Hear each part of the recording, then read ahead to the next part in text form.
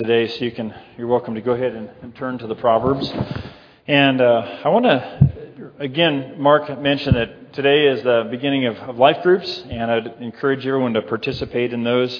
If you didn't receive a call, you'd like to participate, see me afterwards, and we'll get you placed in a life group where you can go and participate. And it's just a great opportunity to be able to share life together. And it may not seem like there's anything earth-shattering that happens, but when we share life together over time, in a spiritual context, God produces really, really good fruit. And it's not flashy, it's not amazing sometimes, but God just has His way of producing really, really good fruit. And so that's something I'd just encourage you to participate in. If you didn't think about it or hadn't heard about it, then the opportunity is there. You can talk with me afterwards. And so something we can all do is just pray for our time together with our life groups, that it be something that's a real blessing here in the next months and in the next years. Okay, today we're going to finish up the Proverbs. There's a whole lot more Proverbs that we could go through. There's some themes that I felt like we just barely touched and didn't get into very much. But Proverbs are one of those things where you can do for a while and then you just got to do something else. And we're going to jump into something else for the next few weeks afterwards, after we get through today. But we're going to go through some of the Proverbs that are written down not by Solomon, by other people, or Proverbs that towards the end of the book of Proverbs that are totally different, and some themes that we haven't really touched yet. But one of the things that I really wanted to do when we started Proverbs is because I wanted to think, okay, why are we going through Proverbs? Are we going through Proverbs just to go through Proverbs because when I asked around, nobody had remembered the last time we had gone through Proverbs on a Sunday morning here in this community. It wasn't just because we hadn't done it for a while, but it sure seemed like now is a time where all of us need some wisdom, right? With the COVID and the quarantines and election season and all that sort of thing, it seemed like, man, now is the time, maybe more than ever, that we as people just need to get back to some wisdom.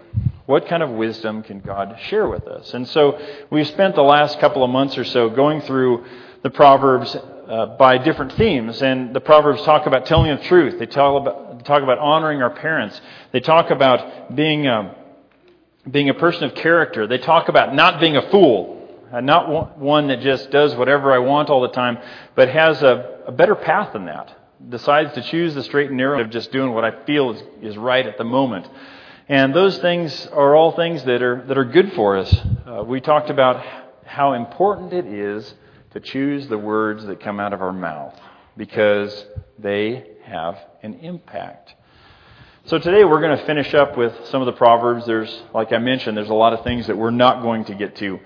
But what I hope is our time in the Proverbs has given each of us some more wisdom to make good decisions as we go through life during this season, but also has just opened up the opportunity for each one of us to say, I want to make the Proverbs something important in my life. And one of the good ways to do that is there's 31 of them. You can read through a chapter a day and get through the Proverbs in a month. Or when you come face to face with some situation in life and you think, man, I have no idea what on earth I'm supposed to be doing right now, my recommendation is open the Proverbs and just start reading.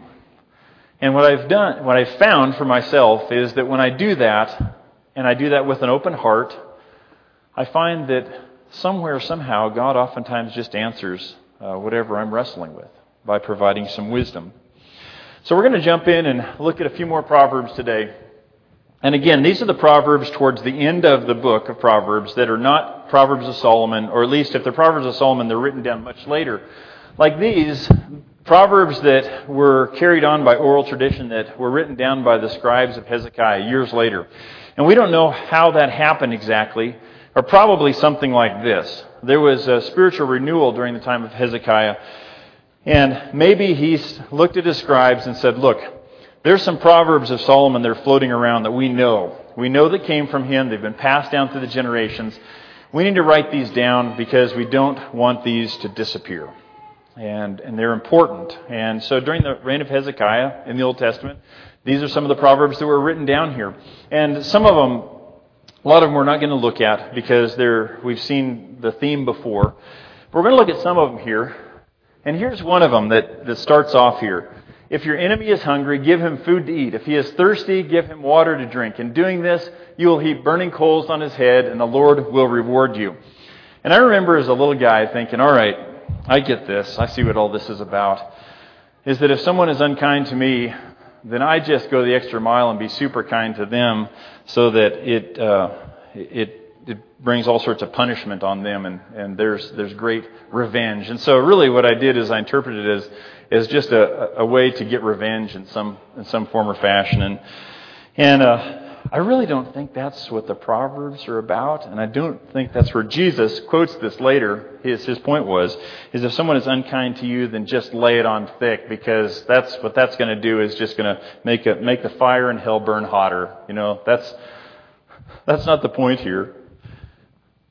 The great point, and we'll start with that, is that people who are enemies or people who want bad for you, those are the people, and how we treat them really shows what's going on inside of us.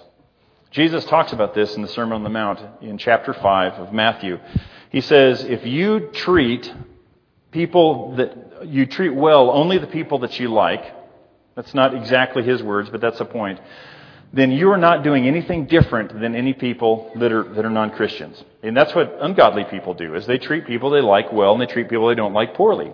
If that's what you're doing, then you're not any different than ungodly people out there. But where the rubber meets the road is that people who have a heart for God are capable of being kind to people who are unkind to them. And that's the great difference of people who are wicked and people who are godly. That's what you see in a great difference there.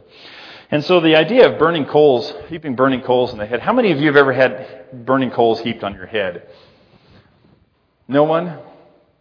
Now, it would be worse for some of you guys because your hair would catch on fire, and that's why I keep my hair short. Because if burning coals ever heaped on my head, my hair won't start on fire. Right, Phil? Phil knows I'm making stuff up right now, right? That's not how it works. Hey, two possibilities here is that someone, when you're kind to them, when they really want bad for you, and that's what they're hoping for, when you're kind to them, what happens is you quench their thirst. In other words, if there's burning coals in their head, it just kind of takes the fire out of them. That's one possibility, one interpretation. Another is that in a society like the society of Israel, where there's a lot of shame is something that's very important, shame and dishonoring your family, is that if you treat someone kindly who has been very unkind to you, what happens is it just brings more and more heat on their head, makes them more and more red-faced, so that at some point there has to be repentance. That's the idea there. In any case, for you and me, what it means is if there's people that are enemies to us, we need to continue to speak to them. We need to continue to reach out to them, because that's what God asks of us. Because God is a God of peace, and this is a proverb that long before the Jesus walked the earth, this is what he called for us to be. Let's look at another one. Where there is no revelation, people cast off restraint, but blessed is the one who heeds wisdom's instruction.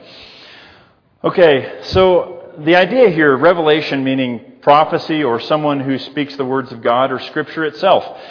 And so when you look at this, what we can see is that if there's no revelation, people cast off restraint, but blessed is the one who heeds wisdom's instruction. So if I go through life, or society goes through life, and they see and hear less and less of the words of God, what happens is restraint is cast off, and we go down a path towards evil. If you read Romans chapter 1, there's a great description of this, of what happens when people put God's word aside. Then society just gets worse and worse and worse and worse until it runs into all sorts of heartache and destruction. And what God wants for us, and one of the reasons He gave us the Proverbs, is to say, I want to help you understand my heart. I want to help you understand how to do things well. And so if you spend time in the Proverbs, you spend time getting to know me, then things are going to be really different for you. You're not going to cast off restraint because you don't need to trust yourself. Following your heart can be terribly dangerous. Because if your heart wants to go a bad direction, it's going to ruin your life. So don't cast off revelation, and you can have restraint in life. Get to know me. Get to know God's Word. Make that something that's very important. Let's look at another one here. If anyone loudly blesses their neighbor early in the morning, it will be taken as a curse.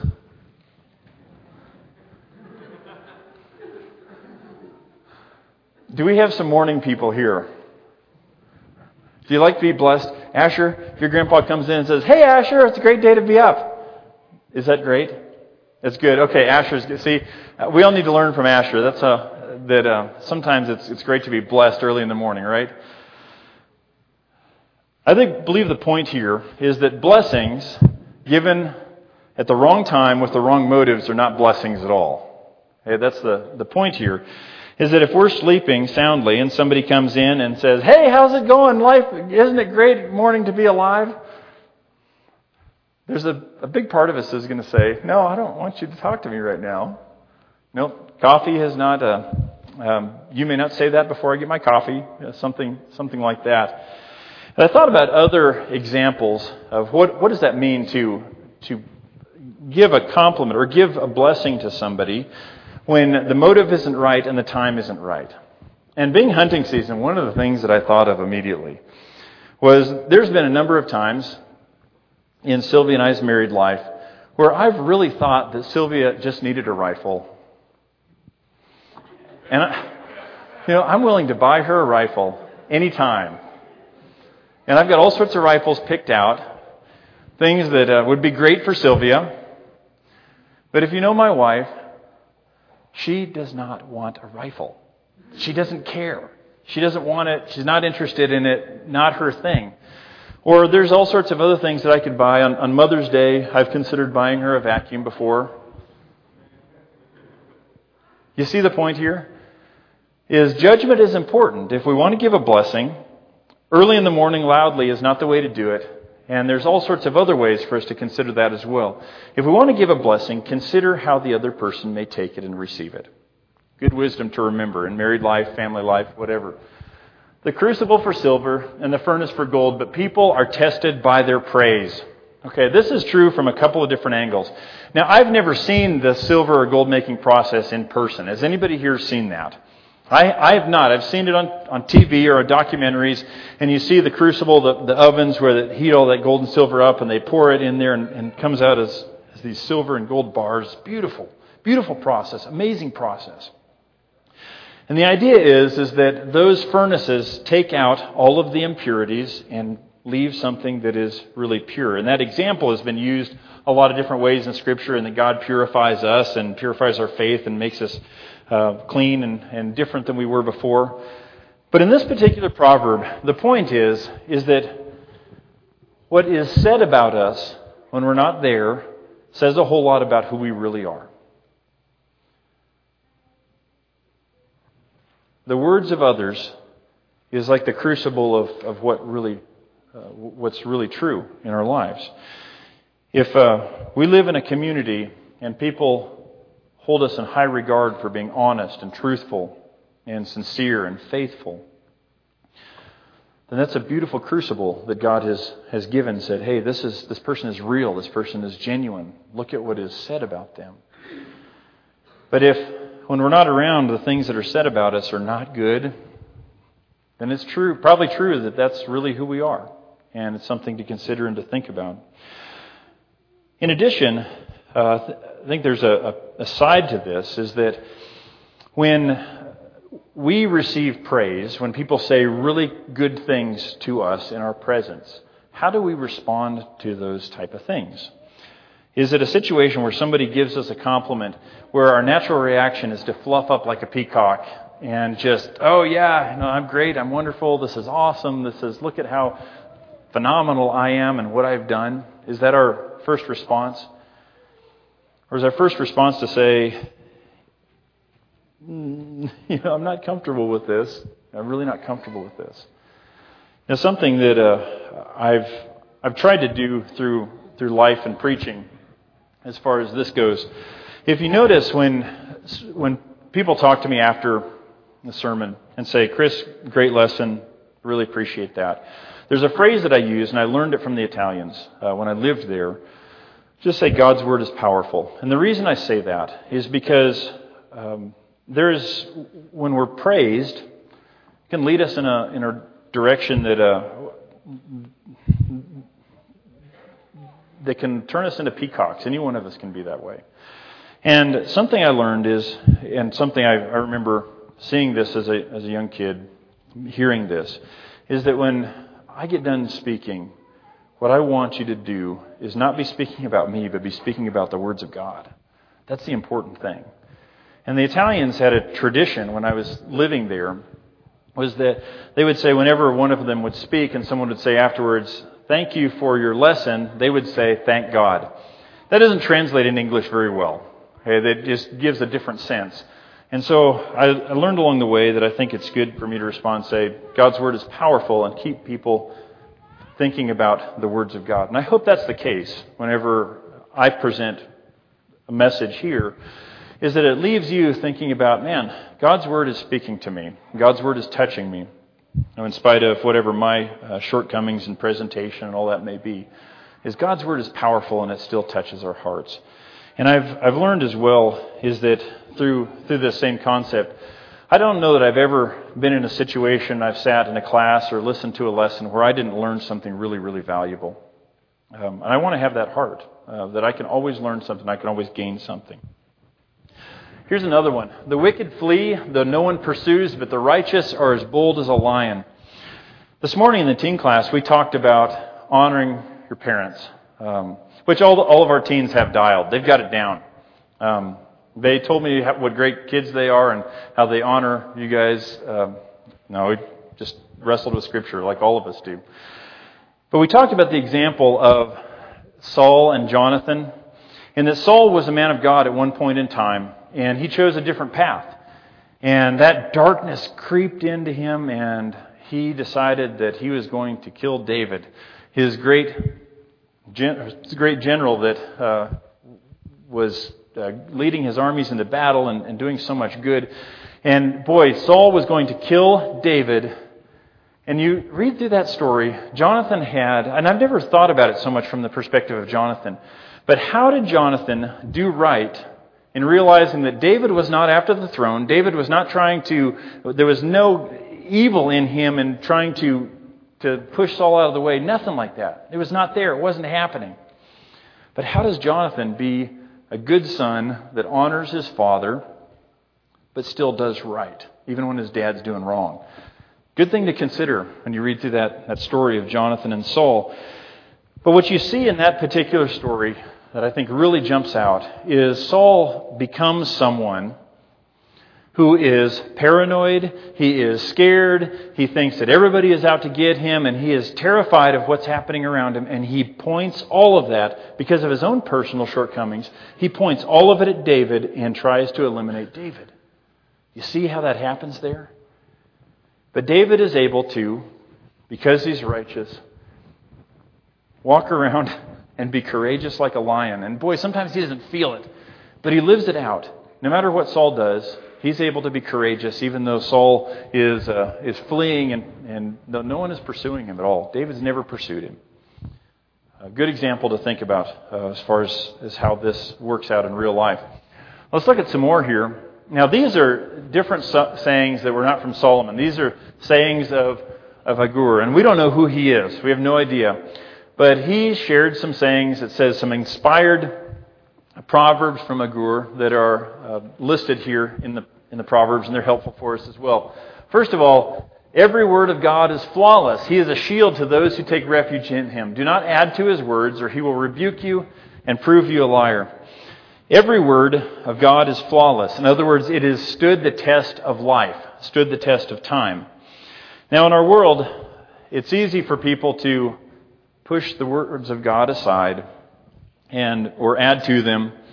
And just as Deuteronomy 4, chapter 2 says real clearly, don't add or take away from the words of God. And this is a similar concept here, is that whenever we change the words of God, or we look at the words of God and decide to interpret them as we want instead of the way they are designed to stand, then ultimately there's a rebuke coming from God, and that's a form of dishonesty. I know that sometimes I've heard people say, and and maybe all of us have at some point in time, is say, God told me to this or that. I think we should be very, very cautious with that statement.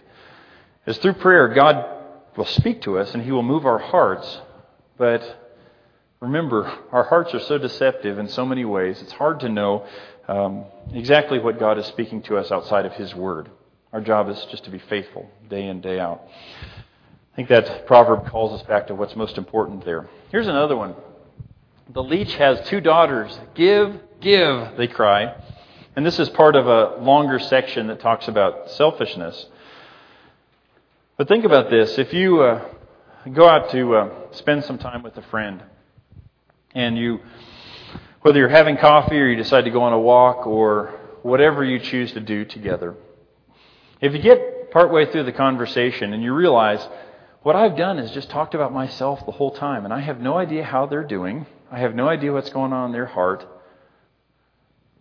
then this proverb is a good one to remember. Because our tendency in life, if we're not Spirit-led, is just to take. And the proverb says, don't be that way. Don't be that way. We have a choice in life to be a taker or a giver, and we do both at different times. But if we follow the words of Jesus, we understand that we are to give more than we take. And when we all do that, then it creates an amazing community of God. Here's some more sayings if I go here.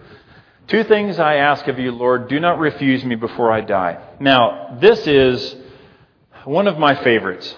And I remember as a kid reading this, and it really impacted me at the time. And, oops, the microphone went flying down there. Let me grab it. Everybody who's online is wondering what's going on right now. It's pretty exciting. All right. Here we are. This is the only prayer that I found in Proverbs as well. So that makes my ears perk up a little bit. If this is a prayer to God saying, give me this, these 2 things. 2 things, don't refuse me before I die. These are things that are really important to me.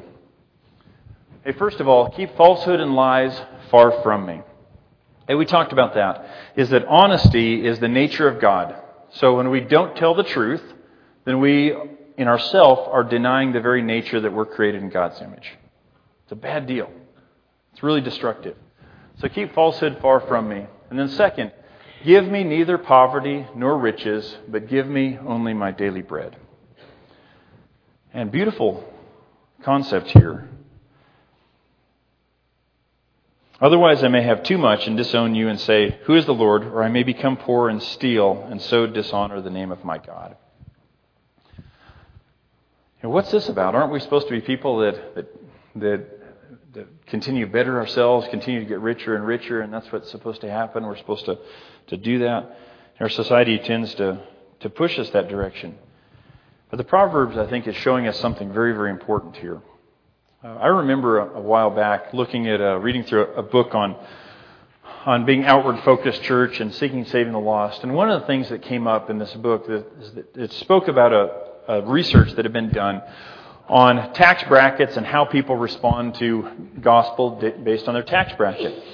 And it shared that there was, in all this research that had been done, is that once people get above a certain point in their income, their willingness to hear the gospel and to change their life goes way, way down.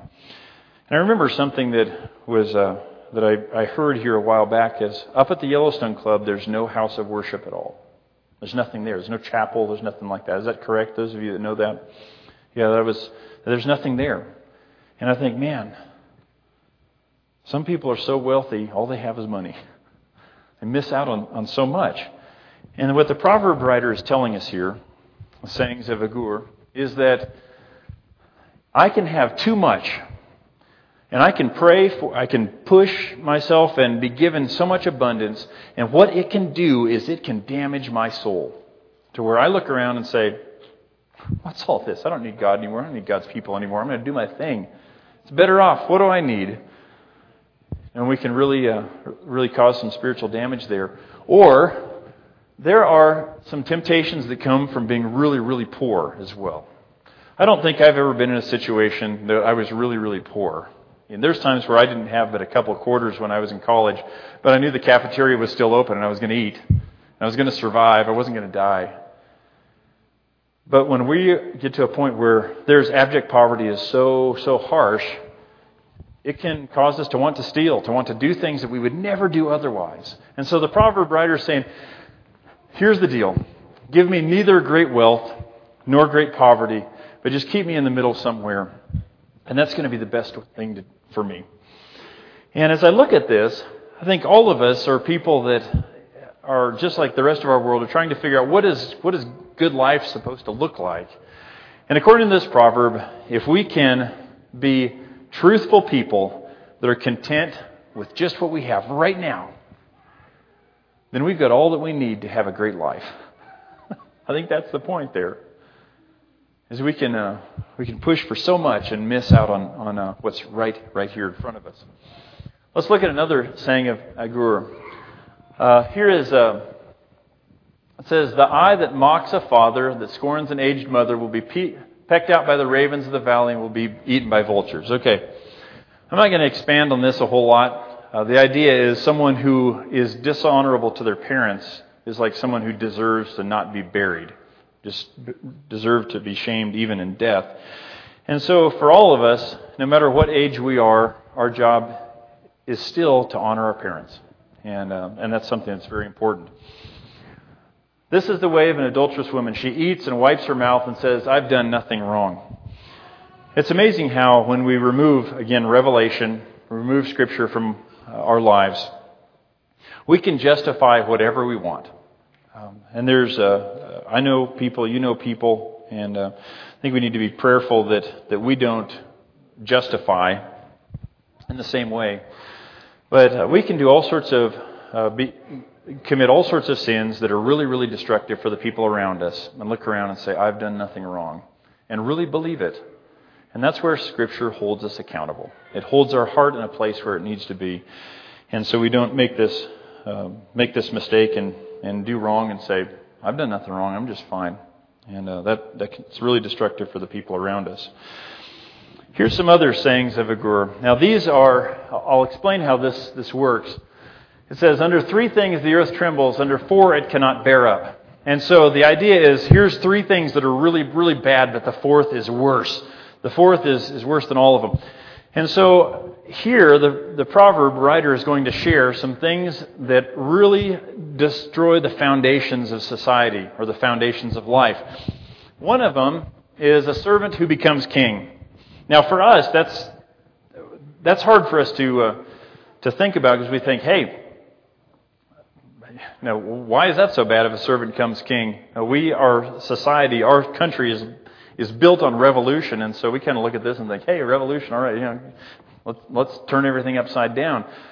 But the point here being, in this world, is that people who were going to be king were educated, were given a lot of guidance and what they were supposed to do and how they were supposed to act. And you have a servant who's never been trained that way. And so you put someone who has not been trained in a position of power, that oftentimes the results are disastrous and it hurts everybody. Not only that, but a godless fool who gets plenty to eat, someone who is not willing to work but has an abundance. And there's exceptions to all of these. But if someone who receives a massive inheritance at an extremely young age that has not developed, say a person receives a massive inheritance at 16 years old with no strings attached, it's not going to go well, right? There's going to be a lot of destruction that comes from that. And I know some of you sitting there would think, well, I know there might be great temptation there, but I would like to experience that just to see what that temptation would be like, right? Anyway, maybe not. Maybe God knows better than you and I. A contemptible or an unloved woman who gets married. Again, I think this is in the context of oftentimes people who are going to be reading these Proverbs had several wives. And if you have a wife that is unloved among your wives, it's not going to go well. Family strife comes up in those type of situations. And also, a servant who displaces her mistress. Someone who, we see this happen with Abraham. Hagar bears Abraham a son instead of Sarah. How did that turn out for him? Didn't go very well. Read that story in Genesis. It's destructive. So the proverb writer is telling us all these things are really destructive for communities, for societies. Watch out for them, because they will create a lot of heartache for the other people. Here's another one, a saying of Agur. There are 3 things that are too amazing for me, 4 that I do not understand. Now, first of all, the way of an eagle in the sky. Man, how many of you guys like to watch eagles fly around? I just love it. And I know sometimes on the river this summer, I had a few opportunities where ospreys would come down and they would grab a fish. And bald eagles are infamous for they're not as good of a fisherman as eagles are. Or, excuse me, eagles are not as good of fishermen as ospreys are. Those ospreys will go down, they'll grab a fish, and they'll take it, and they'll be heading out, and what happens? Here comes that bald eagle trying to fight that osprey for its fish. They'd much rather steal than be able to fish themselves. That's how they roll. And I look at that and I watch it and I think, man, what an amazing way that they fly. How amazing would it be to go up and fly with them and be able to look down and just see the world from that perspective and just feel the wind and my feathers, and how amazing. The way of a snake on a rock. Now, this one I don't identify with as much. I'm not a huge snake fan.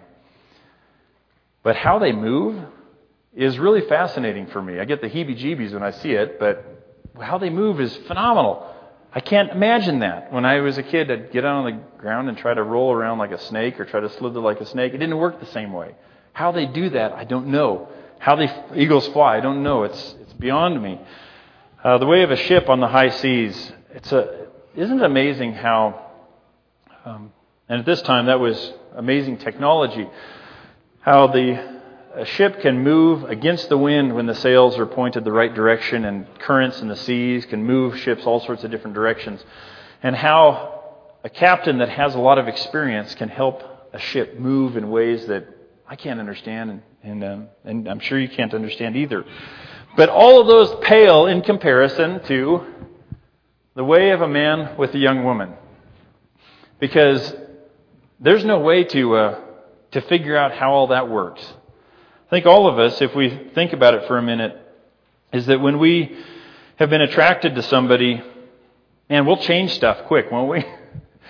We'll change stuff. Maybe we'll make really dumb decisions, whatever. All sorts of things happen when there's attraction involved. And I remember one of my friends who is an elder in Great Falls for a long time, Gordon Naylor, one of the things he told me, he said, when I was a young guy, I tried to, when I was doing marriage counseling, tried to decide who should be married and who shouldn't, because I thought, man, here's a couple that they're going to do great together, and they didn't. And there's other couples that came into my office, and I thought, oh my, this is not going to go well. And they've done great, and they had all these kids, and they raised faithful kids. And I realized I have no idea when it comes to attraction how that's going to pan out. And so I am very careful to not speak about things that I don't know or understand. I think that's part of the idea of the message here. Here's another one. Now there is, at the end of Proverbs, it finishes with talking about a wife of noble character, and we'll hit that another time. But there's also some sayings of King Lemuel, but they actually, as the Proverbs say, they come from his mom. Some things he learned from his mom. And it starts off by saying, here's what you don't do. You don't use your power to chase women and alcohol. It's going to be destructive. That's not your job. But what you are supposed to do as a king is speak up for those who cannot speak for themselves, for the rights of all who are destitute. Speak up and judge fairly, defend the rights of the poor and needy. And so it's a question of privilege versus responsibility. Because when authority is given to us, in this case a king, whatever authority or privilege is given to us, we have an opportunity how we're going to respond to that. Am I going to accept that as a privilege and do good with it and protect those who cannot protect themselves? Or am I going to take this on as, hey, I've got this opportunity and I'm going to abuse it and use it in any way that I want? I don't think we have to go too far. Get your phone out and Google something like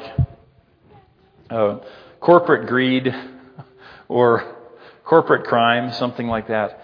And we'll see story after story after story of someone who is given great responsibility and took advantage of it to rip people off and do whatever they wanted to. Chase, as King Lemuel's mom says, chase women and alcohol.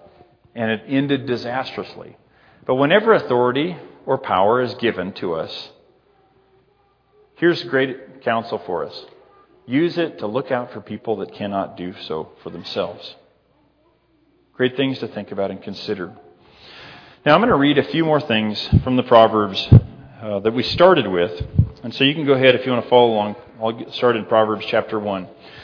But again, from the Proverbs, what I hope that all of us gain here is being introduced or reintroduced to the Proverbs and realize there's a whole lot of practical life stuff that we can learn from them that helps us make really good decisions in life. If you don't know what to do, find yourself in this conundrum, you're wrestling with what should I do in whatever situation you may face, then my recommendation is open the Proverbs, pray and start reading and let God's Proverbs speak to your heart.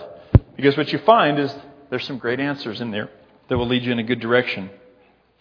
And I encourage you to make the Proverbs an important part of your life and continuing on. And hopefully they'll help us walk through this season of life that's different than maybe any of us have ever faced before. So what I want to do is read a few Proverbs here, a few sections. And I'm not going to comment on them. I'm just going to leave them with you as we go into the Lord's Supper and into singing. Proverbs chapter 1, starting in verse 1 through verse 7.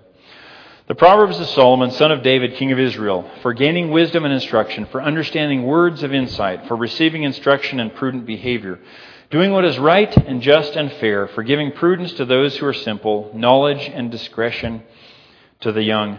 Let the wise listen and add to their learning, and let the discerning get guidance for understanding proverbs and parables, the sayings and riddles of the wise. The fear of the Lord is the beginning of knowledge, but fools despise wisdom and instruction. Chapter 3, verses 25 and 26. Have no fear of sudden disaster or of the ruin that overtakes the wicked, for the Lord will be at your side and will keep your foot from being snared. Chapter 4, starting in verse 20. My son, pay attention to what I say. Turn your ears to my words. Do not let them out of your sight. Keep them within your heart, for they are life to those who find them and health to one's whole body.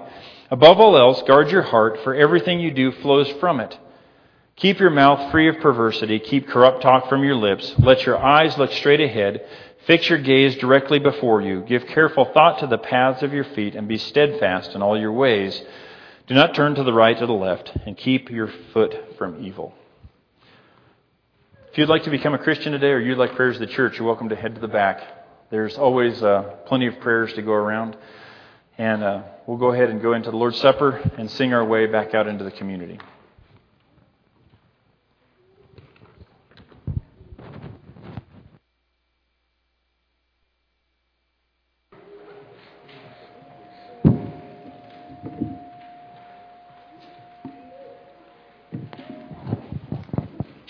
Okay, good morning, everyone. All right, so last week I